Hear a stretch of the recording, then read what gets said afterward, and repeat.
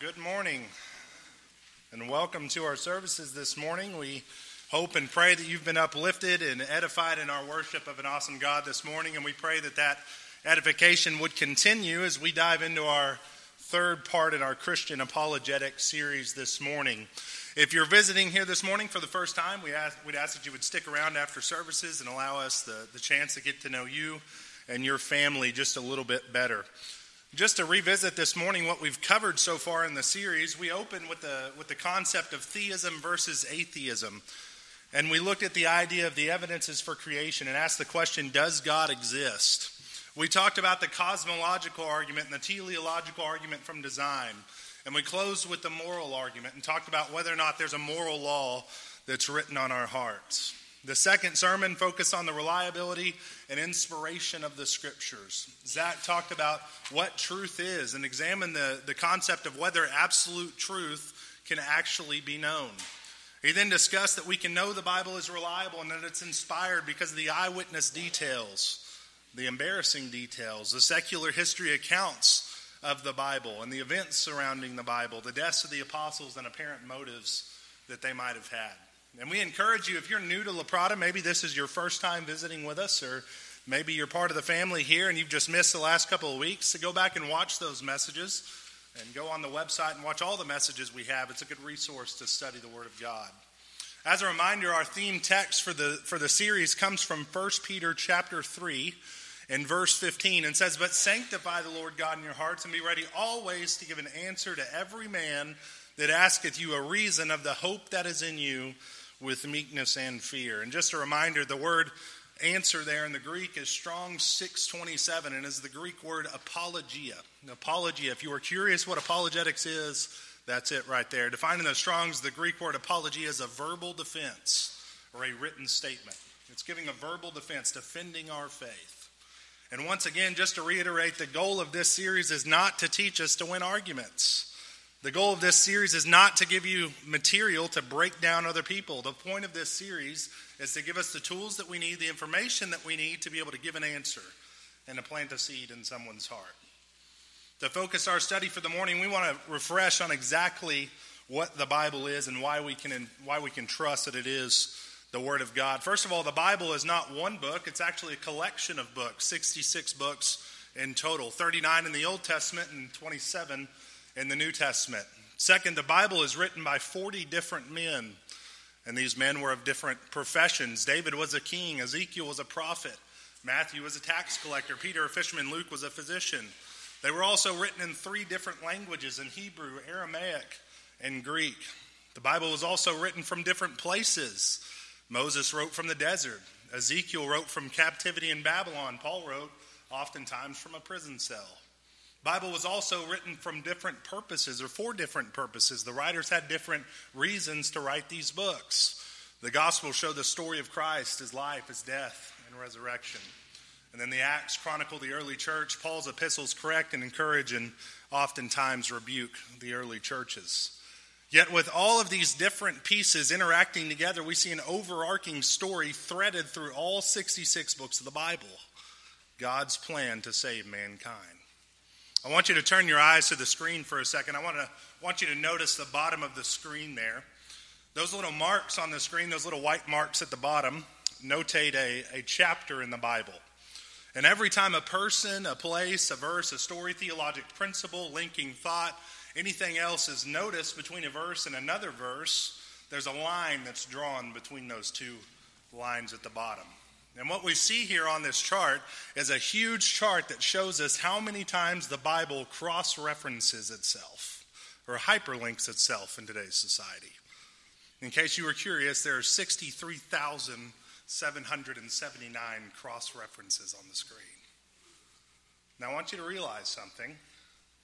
The people who wrote these books didn't have Google. They didn't have cell phones. I couldn't pick up a phone and say, "Hey, Paul, what are you writing about Christ here?" We couldn't coordinate. We need to make sure our stories are exactly aligned, to make sure it's showing the right details. They couldn't do that. They were across 3 different continents, written in 3 languages over 1,500 years, but yet we see perfect unity, perfect harmonization, and a perfect story of God's love for his people. So the question is, how? Because there may be 40 men, they may have different purposes, writing at different times, but brethren, do not be mistaken, there is only one author. One author that harmonizes all the stories, that completes the unity, that maintains the overarching themes. All Scripture is given by inspiration of God and is profitable for doctrine, for reproof, for correction, and for instruction in righteousness, inspired by God. There is one author, and he's recorded the events surrounding Christianity by leading men with the Holy Spirit, as Zach talked about last week. And as we will study this morning, he has preserved that word for you and I today. And when we talk about the idea of apologetics and defending the Bible, one question almost always comes up, and Zach hinted at it last week, but the question is, why the Bible? Why the Bible over the Quran or the teachings of Confucius? Why the Bible? Why do you personally believe that the Bible is true? And there's three answers that we love to give as Christians. One of them is, well, that's the way I was raised. Because that's the way I was raised. Well, folks, Muslim kids are raised to believe that the Quran is true, that that's the Word of God. Does that make it true for them?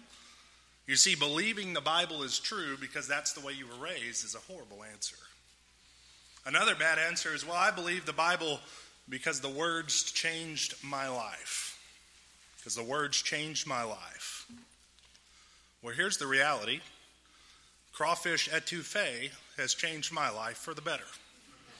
It really has. But that doesn't mean it's true for everybody. Despite when I might try to argue, in fact, my lovely mother would argue that it's the worst thing in the world. They have a completely different opinion. Here's the point. Even though the Bible might have changed your life as it should have, that doesn't mean much to the skeptic, and that doesn't make it true. And lastly, I believe the Bible is true because it says in the Bible that the Bible is true. And just like Zach talked about last week, the atheist or skeptic doesn't care what the Bible has to say. Just because the book says it's true does not make it true in and of itself. But its reliability, textual verifiability, the depth of evidence, the proving claims, logic, and truth can prove that it's true. And we're going to dive right into that this morning. So let's talk for a minute about the New Testament writings. Essentially, when Paul's letter or one of the recorded Gospels or whatever it was would make it to the church, the letter would be copied so that that church would have the Scripture. But how was this done? First of all, we had writing materials. The early writings were done on things called scrolls. And there were generally two different types of scrolls, one being known as a parchment scroll and the other being known as a papyrus scroll. The parchment scroll was usually made out of animal skin. Another one we see is the papyrus scroll, which was made from the papyri plant, which was native to that region at that time. That's where these scrolls would have come from. You may recall a very specific statement from Paul to the evangelist Timothy. He said, "The cloak that I left at Troas with Carpus, when thou comest, bring with thee and the books, but especially the parchments." So Paul wasn't writing his letters on Microsoft Word. He didn't have notebook paper. He'd have parchment scrolls. Now, why would Paul have reminded Timothy to bring him parchment scrolls? Probably because he wanted to write some more from his prison cell. Who knows? Maybe he figured, well, I've already had to correct Corinth twice. We may be getting ready for a third, right? He needed parchment to be able to write these letters. And Paul and the writers would have used one of these two documents to send to an individual or a congregation, sometimes like Timothy or Titus or Philemon. Then, as we mentioned, the congregation would receive these letters and copy them. And then these congregations would send these letters to the next congregation so these letters could be rotated around. Think of what Paul says to the church at Colossae. In Colossians 4:16, he says, "And when this epistle is read among you, cause that it be read also in the church of the Laodiceans, and that ye likewise read the epistle from Laodicea." Now, how was this done? Well, after the elders got done reading the letter to the congregation or studying it or whatever they were using the letter for, it was Paul's wish, and therefore God, by extension, that his wish that these letters be rotated throughout the early church. So there were men known as scribes that would take the letter and copy it on a new parchment so that the individual congregation could have it. In fact, Don Wilkins, in his book, The Text of the New Testament, The Science and Art of Textual Criticism, says some of the earliest New Testament manuscripts we now have indicate that a professional scribe copied them. Many of the other papyri confirm that a semi-professional hand copied them, while most of these early papyri give evidence of being produced by a copyist who is literate and experienced. Therefore, either literate or semi-professional copyists did the vast majority of our early papyri, with some being done by professionals. Understand, this wasn't 21st century America. People aren't going to school to learn how to read and write. Most of the time, the scribes are the only ones who could read and therefore write. Just to detail a few of these rules this morning, from an apologetical standpoint, it's vital that we understand there's a certain methodology or rule book, if you will, that the scribes had to follow. In fact, Daniel Wallace says this about this. He says, in about the 2nd century BC, the rules for careful copying and textual criticism were developed heavily in Alexandria, Egypt, which became the primary scholarly city in the ancient world for book reproduction before the New Testament was ever written. The New Testament manuscripts became benefactors of that approach. And so what he's saying here is that these rules that the scribes are following to copy ancient texts were actually done far before the New Testament was ever written. And so the New Testament would have followed that same line of thinking from the scrolls, or from the scribes. And just a few details to kind of talk about what these scribes had to do. First of all, they had to use a special mixture of black ink to print perfectly on the parchment. The exact numbers of letters and words on every single line had to match the original document perfectly, or the whole thing was scrapped. Every word and every letter was counted, and there had to be a space between each word and each letter, and could not be touching. Scribes were not allowed to copy from memory, could not copy sentence for sentence, and could not copy word for word, but had to go letter by letter. And after copying was completed, the work was then inspected by at least 3, if not more, senior specialist scribes. And if a single letter touched, if one word was misspelled, if the spacing wasn't correct, if the ink wasn't dark enough, not only would they reject the page, but the entire text was rejected, and they started over. As you can tell, the process of copying these letters in early Testament New Christianity may be a little over the top, but not for the Word of God. Brethren, when we say the Word of God, or when we say God has preserved His Word, this is what we mean. It's perfect, it's inerrant, it's without contradiction. Well, Ethan, I understand that the New Testament was copied really well by all these scribes, but it's been 2,000 years since Paul sat down to write that. How in the world is the thing in my hand the same thing that Paul wrote down? Can I actually trust that the Bible in my hand is the same thing that Paul had, or the same thing the early church had? It's gone through different languages, been translated multiple times. How can I be sure? Well, to prove anything, we need a process to test it. If you recall from the first sermon in the series, we talked about science and how all scientific theories have to be tested and have to be repeated to be able to be a proven theory. Well, when it comes to history or text, we can't use scientific method to validate, can we? For example, if I could have any wish in this world, assuming all things were possible, I would have one day back with my Uncle Chad and my pawpaw. Just one day to introduce them to Sadie, to introduce them to their first granddaughter-in-law, to see Bailey's face as Chad tells some ridiculous story that has my pawpaw rolling in the background. I would love that, to show my wife, to show Sadie who these men were. But you know what the reality is? The entire concept, the entire thought of Gerald and Chad Hanley and Bailey and Sadie's mind are other people's memories and other people's thoughts that are put into their mind. All Sadie will know about her pawpaw is what her family will tell her. She can't verify those stories with her own eyes, because history and texts are not scientifically verifiable. I can't repeat history. I cannot bring Chad back and show Bailey what a man he was. Just can't. So how do Bailey or Sadie or anybody else figure out what type of men they were? Well, they take all the evidence surrounding it from all the people around them, and they ascertain the truth. And brethren, the Bible is the same way. I cannot repeat history and scientifically prove that Paul's letter and the words he wrote actually happened through repeated testable theorization, can I? And this is where we see the necessity of textual criticism. Textual criticism is defined as the process of thinking critically about manuscripts and variations in the biblical text found in those manuscripts in order to identify the original reading of the Bible.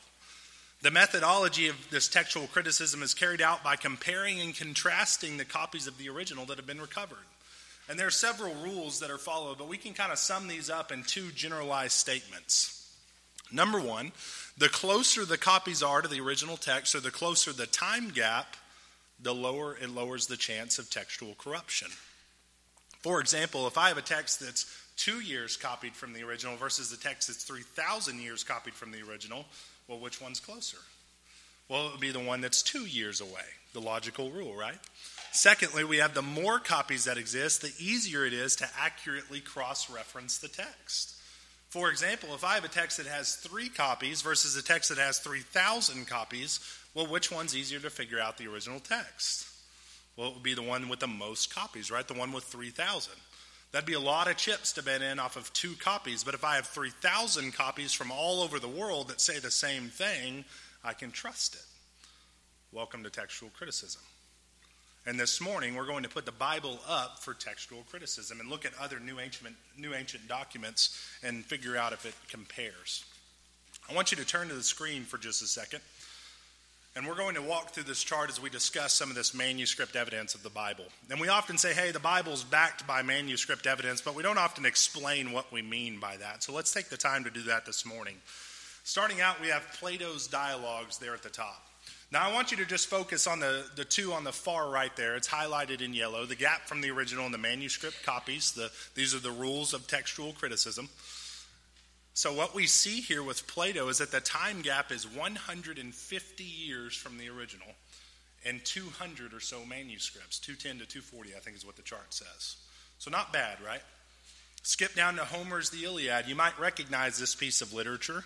Familiar lines like "you will never be lovelier than you are right now," famous line from that book, has 1,800 copies with a 450-year time gap between the closest copy and the original.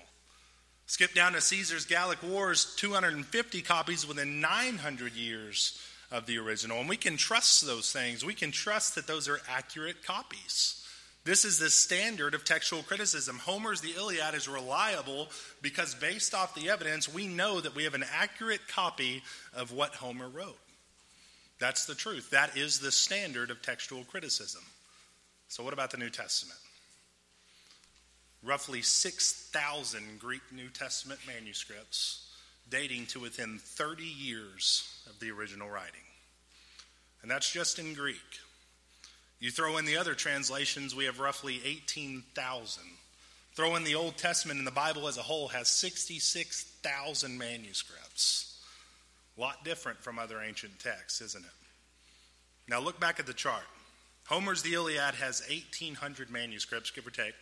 The closest to the Greek New Testament out of all the ancient texts in the world is Homer's The Iliad. 4,000 manuscripts short. Now you may say, hold on, Ethan, 4,000 copies doesn't seem like a lot. But I want you to focus on the other side of that textual criticism, the other side of the coin. The Iliad time gap is what? 450 years. 450 years from the copy to the original document. We aren't even 450 years old as a nation yet. But look at the Greek New Testament. We have 6,000 copies dating as early as 30 years from the original writer. 30 years. The very copiers of the Greek New Testament very well could have known the original writers himself. I'm not saying that's true. I'm just saying the math adds up to where it's possible. These copies could have still been circulating when the very eyewitnesses of Jesus were still alive. They could verify whether or not these manuscripts were true. So maybe you're a visual learner. I know most of us are. So let's take a look at some bar graphs to explain the idea. Look on the left, the time gap between the relative dates of the copies. That top bar there is the New Testament. You can see that the New Testament, compared to other ancient texts, knocks it out of the ballpark. It's a least time gap by a landslide, the first rule of textual criticism. Look at the second bar graph, the number of manuscripts. You can see the New Testament, once again, way up there on the bar graph. Second rule of textual criticism, number of manuscripts. I want to show you one last chart to hopefully summarize this thought this morning. That one over there on the far left that says 4 feet of the average classical writer, what we're doing here is if you took all the ancient texts from classical writers and we took a piece of notebook paper and we stacked those texts up, the entirety of the ancient texts of the world, all the manuscripts dating all of those things we looked at the previous chart, would stand 4 feet high. For reference, the World Trade Center is 1,776 feet tall. If you look at the New Testament, it is over a mile high. Is how high those manuscripts would stack up. You take the Bible as a whole, 2.5 miles high. I hope you're getting the point. To say that the Bible is not reliable, to say that it doesn't stack up with textual criticism, is a false claim. There was a quote by a man named Bruce Metzger. He said, "The amount of evidence for the text of the New Testament, whether derived from manuscripts, early versions, or patristic quotations, is so much greater than that available for any ancient classical order that the necessity of restoring to emendation is reduced to the smallest dimensions. We can trust it." Just a couple of examples of manuscripts to show you kind of what we're talking about. The first of which is known as the Dead Sea Scrolls. The Dead Sea Scrolls. These manuscripts consisted of over 950 different texts consisting of complete, partial, and fragment pieces, with over 200 of them being copies of the Hebrew Old Testament. These were found in the caves of what is called Khirbet Qumran, which is on the northwest shore of the Dead Sea, in case you were wondering how they got the name the Dead Sea Scrolls. It's just that geographically that's where these texts were found. And in the caves, they found every single book of the Hebrew Old Testament except for the book of Esther. It's the only New or Old Testament book not represented in its complete form. And this picture here is what is known as the Great Isaiah Scroll from the caves of Qumran. And the reason this is important is due to the textual criticism of the Bible. In fact, before this discovery, the closest time gap that we had from the Hebrew Old Testament was 900 AD. That was the closest copy we had to the original. Now think back to that slide at the beginning. When was the Old Testament written? From 2300 BC to 400 BC, meaning 900 AD is what? 1,300 years after the original author. It's a long time, isn't it? But after the discovery of the Dead Sea Scrolls, which date to approximately 300 to 100 BC, we see the entire Hebrew Old Testament, except for the book of Esther, completely manuscripted, completely represented within 100 to 300 years of when the authors would have penned the documents. And you know what they've figured out? Is that the scroll found in the caves of Qumran, the Great Isaiah Scroll, is indistinguishable and virtually identical to the scroll that we already had in 900 AD. You know what that tells us? The Bible has been accurately translated throughout the history of the world. It's been accurately copied. God preserves his word and we can trust it. But I get it. Hold on. We follow the New Testament today. That's an Old Testament example. So let's take a look at it. The second example I want to bring to your attention is known as the John Rylands fragment, otherwise known as Papyrus P52. It was originally discovered in Egypt and may come from the famous site of Manasseh. It was a ruined city in Upper Egypt where men named Greenfield and Hunt completed these excavations and found this fragment. And what the P52 is a fragment of the book of John in chapter 18. And on the front contains the verses 31 through 33, and on the back contains verses 37 through 38. And it dates all the way back to 125 AD, putting the time gap at roughly 30 years. And what we have is an ancient fragment, which, if it was as early as 100 AD, it was actually sent to 4 papyrologists who studied this. 3 of them dated it between 100 and 125, and one of them actually dated it at 90 AD. And if that's true, it would have been a first or second generation copy of the original. These words were copied and recopied over the centuries. Here's how they appear in the 400 Codex Alexandrinus. They are the same words, the same message, the same story 3 centuries later. The uncial text of the first 8th century gave way to the minuscule form, and here in the 12th century we have the same text, the same message, the same words being transmitted again.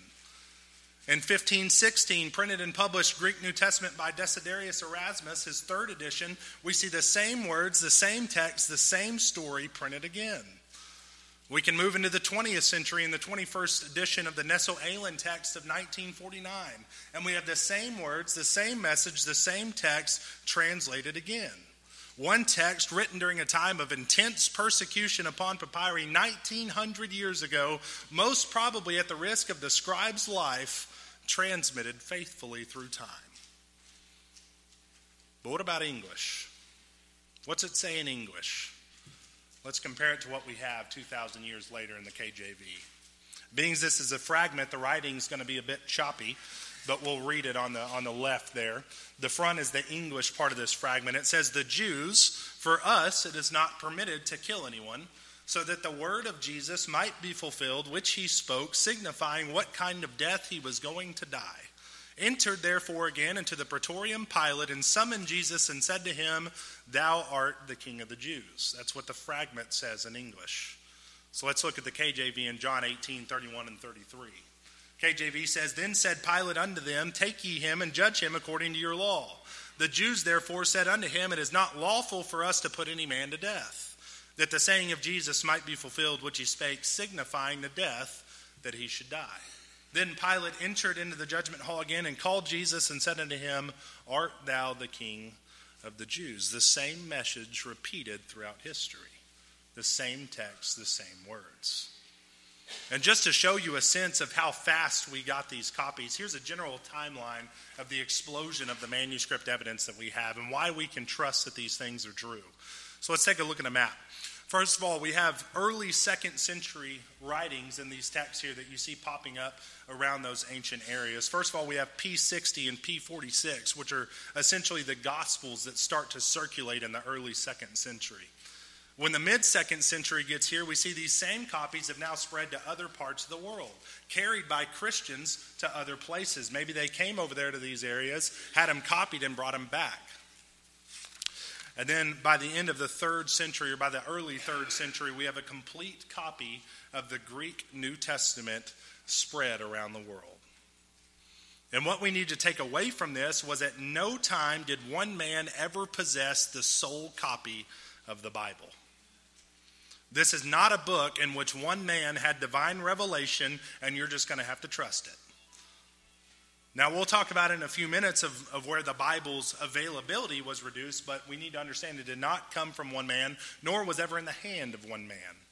And obviously, we can trace every single line of transmission this morning, but the point is this. The manuscript evidence exploded. And we see within 300 years that the complete Bible that is virtually identical to the one that you have in your hand today was spread around the world. Just a timeline for you to consider this morning of manuscript evidence. First of all, in 125 AD, we have that P52 that we covered a minute ago containing John 18:31 through 38. In 150 to 200 AD, we have the Bodmer Papyrus detailing the entire book of John, 3rd century copies of all 4 Gospels, Acts, and the Pauline epistles. In 200 AD, we have the Chester Beatty Papyri, which is a late 2nd century, most of the New Testament, including the book of Revelation. In 200 AD, we have the Diatessaron by Tatian, a harmonized, complete gospel story. And then in 325 AD, we have the Codex Vaticanus, which has the entire Old Testament and most of the New Testament in the Greek. And then by 350 AD, we have Codex Sinaiticus, which is most of the Old Testament, and then the entire New Testament in Greek. Brethren, we can trust that the Word of God was accurately copied. We can trust that it was preserved for us. The same text, the same story, the same message throughout the entirety of history. But don't just take my word for it. Let's talk about it. And for the rest of our time this morning, what we're going to talk about is a translation of Scripture and ask the question, can I trust that the translation is accurate? The first thing we need to recognize is that with translations and translation accuracy in all the manuscripts, there are actually 150,000 textual variants. And what textual variance is a difference between a manuscript. In other words, one says one thing and another manuscript says another. And when we talk about the preservation of God's Word, this can be a little challenging to understand. Variants and translations, right? And you may be thinking, well, Ethan, you're not really helping your case proving the accuracy of the Bible by bringing up textual variants. But there's a reason we talk about this, because it's a common objection to the Bible. That due to the variances, there was no way that it could have been translated accurately. So let's talk about the variants. First of all, over 99% of the variants have absolutely no effect on the meaning of the text. For example, variants might have been one of these different things. First of all, it could have been spelling conventions, meaning the same word, meaning the same thing, just spelled a little differently, such as who versus whom, or a versus an. We could also have similar looking verbs. Abbreviated form of God and the abbreviated form of the word he look almost identical in the text. So a similar looking word could have been translated from the Greek being God to he, but the reader can still ascertain to who or what the author was talking about, so it doesn't change the meaning of the text. We could also have transposed words. Sometimes in variances, the words would be switched with one another, so instead of Jesus Christ, we have Christ Jesus, accounting for some variance, but once again ask the question, does it change the meaning? No, it's still Jesus.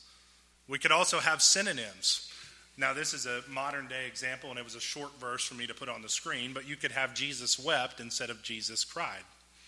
Means the same thing, right? None of these have anything to do with the doctrinal teachings of Christ or the apostles. We could also have mistaken corrections. Sometimes the scribes would see a difficult reading from maybe Paul, and they would look at it and say, well, I don't think Paul wrote that. I've never seen it before. And so they would attempt to correct the manuscript evidence, and then that would actually interject a variance because it was actually the right copy. But once again, never found in the form of Christ's doctrine or Christ's teaching. And you can visualize this happening, right? Imagine a scribe sitting by candlelight in secret, because we won't talk about it this morning, but the Christians were being heavily persecuted at the time.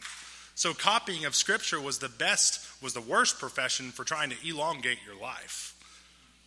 So they were in secret by candlelight oftentimes. To make this a little easier, let's take a look at an example out of Romans 16:3. Manuscript 1 might have said, greet Priscilla and Aquila, my helpers in Christ Jesus.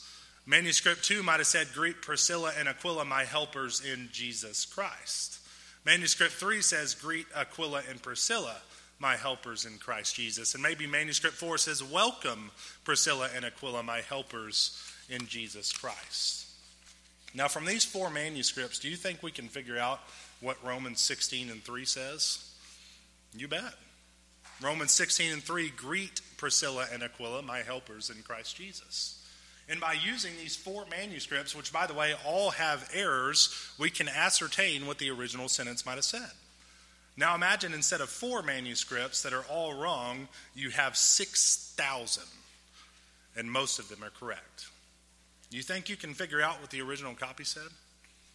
You better believe it. This example here is over 99% of what the variance in translations is. Spelling errors, grammatical errors that have absolutely no effect on the meaning or authenticity of the verse.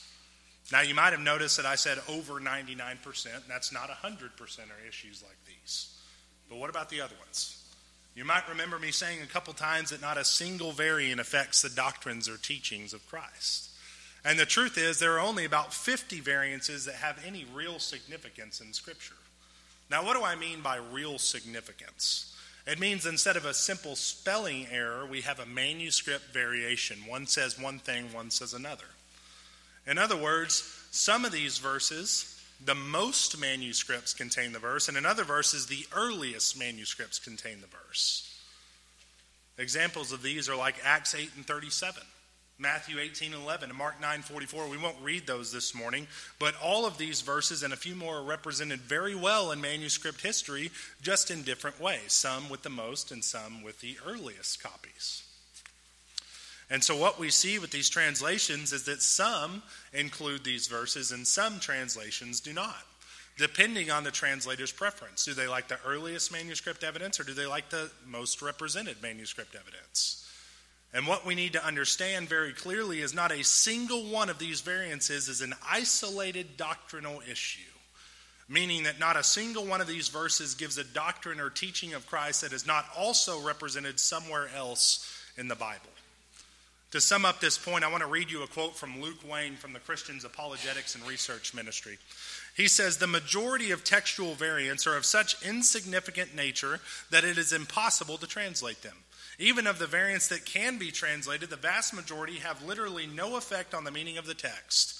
They are things like word orders, such as Christ Jesus versus Jesus Christ. The presence or absence of things like personal titles, Lord Jesus Christ versus Christ our Lord, and the like. Among the small minority of variants that have any impact on meaning, in the majority of cases, it is extremely obvious which option is the original and which was a later scribal mistake. Even among those very few meaningful variants where there is some reasonable question as to which option is the original, not a single one impacts any central Christian doctrine. In even the hardest cases, the evidence is sufficiently early and numerous that we can be sure one of the options we have before us in the variants is the correct one, so that nothing has been lost. Brethren, we can trust that the translations are accurate, that it was copied correctly, and that the Bible is just as true today as it was 2,000 years ago. And for the last few minutes of your time this morning, I want to talk about the history of English translations and how we got the Bible into English today. First of all, in 363 AD to 397 AD, the canonicity of the Bible was established at the councils of Laodicea, the Council of Hippo, and the Council of Carthage. And they confirmed that the inspired books of God include the 39 Old Testament books and the 27 New Testament books. They did consider the Apocrypha as valuable, but they maintained that it was not the inspired Word of God. And if you recall from earlier, we mentioned that by 350 AD, we have two codex books, one of which was named Sinaiticus and one of which was named Vaticanus. So by 350 AD, roughly 317 years after the crucifixion of Christ, we have a complete copy of the entire Bible in Greek and Hebrew, the complete text fully available to the Christian. But in 382 AD, a pope by the name of Pope Damascus of the Roman Catholic Church comes in and decides, well, we need to translate the scriptures out of Greek and Hebrew over to the Latin common tongue to help the common people be able to read the scriptures. And so what he does is he employs a man by the name of Jerome. He's a confessor, historian, priest, and theologian to translate the Bible from Greek and Hebrew into the Latin tongue. So Jerome's sent to go translate the Bible and successfully does so. And Jerome would produce 80 books, 39 Old Testament, 27 New Testament, and he would also translate 14 books outside the canonicity of the Bible, otherwise known as the Apocrypha. And then in 600 AD, when 600 AD came around, the Roman Catholic Church decreed that the only language Scripture could be in was that of Latin, using their Latin Vulgate that Jerome translated. There was a problem with this, however. Most of the Roman Catholics at the time were not of Latin-speaking origin, meaning the only people who were able to read and interpret Scriptures was who? The Catholic priest. In fact, if you look into some of the early church history and secular sources, there was a penalty up to and including death if you were found with a scripture that wasn't in Latin. Now, why in the world would someone claiming to be of God, claiming to be a follower of God, kill people for having a Bible? Because he wanted monopoly over the revelation of God's Word. In other words, he wanted to control what Christians knew about God's Word and about Christianity, and he used it to his advantage. And up until around 1400 AD, the Roman Catholic Church pretty much controlled what you could learn from the Bible and ran a monopoly over Christianity. And not to get on a doctrinal rant this morning, but just as we said, the Latin Vulgate was the only legal translation from 600 AD into well into the 1400s. Now think about some of the teachings that came out during this time when Catholic priests are the only ones who can read the Bible. For example, in 1095, Pope Urban II introduced the idea of indulgences, which was the concept that, hey, I want to go commit this sin, so I can just come in and pay the church ahead of time, and then I can commit that sin, indulgences. Also, the idea that I could pay for a loved one's salvation once they've passed. I can pay the church, and then they can allow me to go into heaven. And if you haven't done much early church study, you might recognize the instruments were not a part of New Testament Christianity. You want to take a guess at when an instrument was brought into the church? 666 AD by Pope Vitilian. 66 years after the Pope declares that the Latin Vulgate is the only legal translation.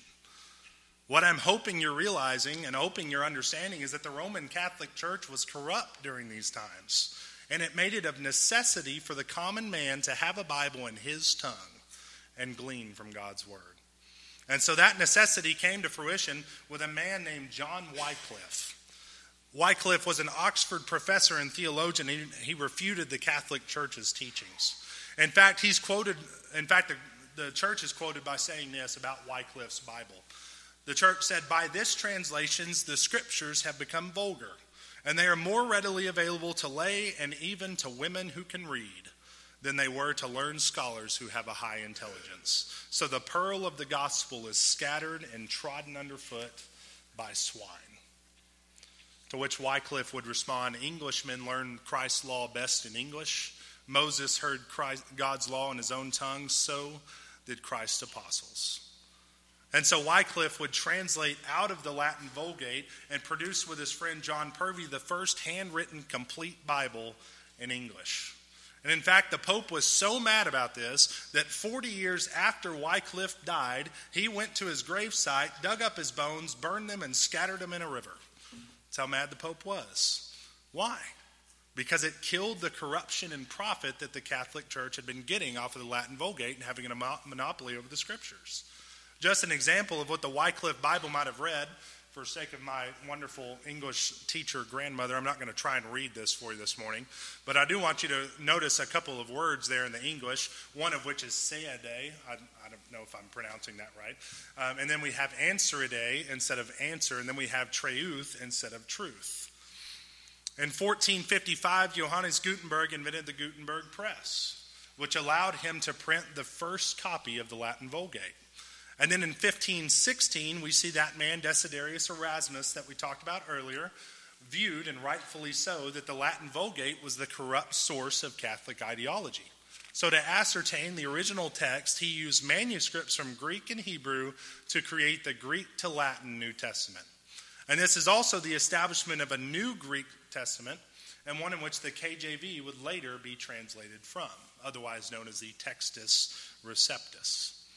And then in 1526, a man named William Tyndale, using the new Greek-Latin New Testament from Erasmus as his source, retranslated the Bible into English. And due to the availability of the Gutenberg press, this was also the first English translation to be printed. Since the printing press was obviously much faster, Bibles began to be distributed to the common people a lot faster. But of course, the common man having access to the Bible does what? Shows the corruption of the Roman Catholic Church. And so even at this time, it was common to still be executed for possessing a Bible that wasn't in Latin. In fact, Tyndale himself managed to flee for over 11 years and continued printing Bibles for the common people, but unfortunately was caught and eventually burned at the stake. Just an example of how this Bible might have looked in English. You can see different words there. We still have treuth, and then we have, instead of unto, we have vuntu, is how that old English would have looked. And then in 1535, we see the Coverdale Bible, which is the first complete Bible printed in English. A few years later, the Coverdale Bible became the first one to be printed on the printing press. 1539, we see the Great Bible as the first English Bible available for public use. Now, this was still controlled by the Roman Catholic Church. And so to allow and still control who could have access to the scriptures, they chained it to a pulpit. And that's how you could read your Bible, right in front of all the priests controlling it, chained on the pulpit. Not exactly the definition of autonomy when it comes to the scriptures. Then in 1560, we have the Geneva Bible. And that would come onto the scene and be the choice Bible for over 100 years due to its use of the first time, including chapters and verses. Understand this morning that chapters and verses were not always included.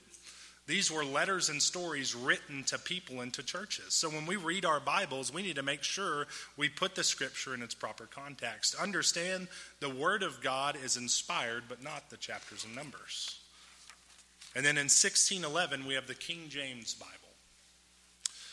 And King James decided that we need a translation to end all other translations. And he made a very delicate process in doing so. And I want to show you one of the options that he had. And this is quoted from a man named David Daniels in his book, Bible Versions, Your Question Answers. He says, 54 scholars were appointed in 1604. And a few overseers were also present, who went from group to group. In time, through death, the number of translators diminished to 47. They were given 3 locations to work: Oxford, Cambridge, and Westminster. And 2 groups worked at each location, making up a total of 6 groups. The Bible was also divided up into 6 sections. Each group took one section, working on one book at a time. First, each translator made his own translation of the book, which was reviewed by each other member of the group. Then the whole group reviewed the book. When they all agreed on the translation, they sent it to the other 5 groups for evaluation. These groups then returned it to the original committee, marking anything that they disagreed with. The original group would then go over the book again.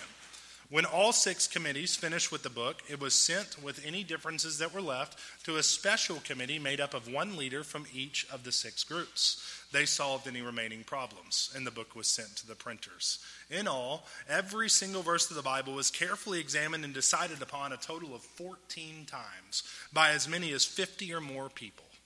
This made it impossible for any one translator to impose his personal viewpoint on a passage. He had to have logical reasons for a translation that were good enough to persuade every other scholar before it could be written into the text. The KJV would go on to become the most printed book in all of history and still is today. And we do need to understand that what you have in your hands today is not the 1611, but is actually the 1769 Baskerville revision of the 1611 KJV. An example of the text from 1611, and I'll read this one. Pilate therefore said unto him, Art thou a king then? Isis answered, Thou sayest that I am a king. To this end was I born, and for this cause came I into the world, that I should bear a witness unto the truth. Everyone who is of the truth heareth my voice. That's what the 1611 KJV would have said. And then in 1971, the NASB, the New American Standard Version, would come out and uses what we call word-for-word translation. And understand there's a difference between word-for-word translation and thought-for-thought translation. Word-for-word translation is one that seeks to look at the original Greek and the earliest text to translate English, taking out the translator's personal interpretation. So the NASB is word-for-word. But in 1973, contrary to word-for-word, the New International Version comes out, which was thought-for-thought. So instead of going word by word, I just get the general idea and then write my own sentence that's close enough, thought for thought. So the NIV, when compared to that of the KJV and other word-for-word translations, is actually not that accurate. In 1982, the New King James Version was published. It sought to directly translate from the KJV into modern English. So we also have to be careful with some of these because they were translating English to English, possibly misrepresenting some of the original writing. And then in 2002, we have the English Standard Version that was published to gap between the readability of the NIV and the accuracy of the New American Standard and the KJV. And a lot of you may use that ESV this morning. Just an example of what the English Standard Version says in John 18:37 again. It says, Then Pilate said to him, So you are a king? Jesus answered, You say that I am a king. For this purpose I was born, and for this purpose I have come into the world, to bear witness to the truth. Everyone who is of the truth listens to my voice. Same message, same story, same words today. In closing this morning, I want to read you 1 Peter chapter 1, verse 16, and then verse 20 and 21. It says this, For we have not followed cunningly devised fables, when we made known unto you the power and coming of our Lord Jesus Christ, but were eyewitnesses of his majesty.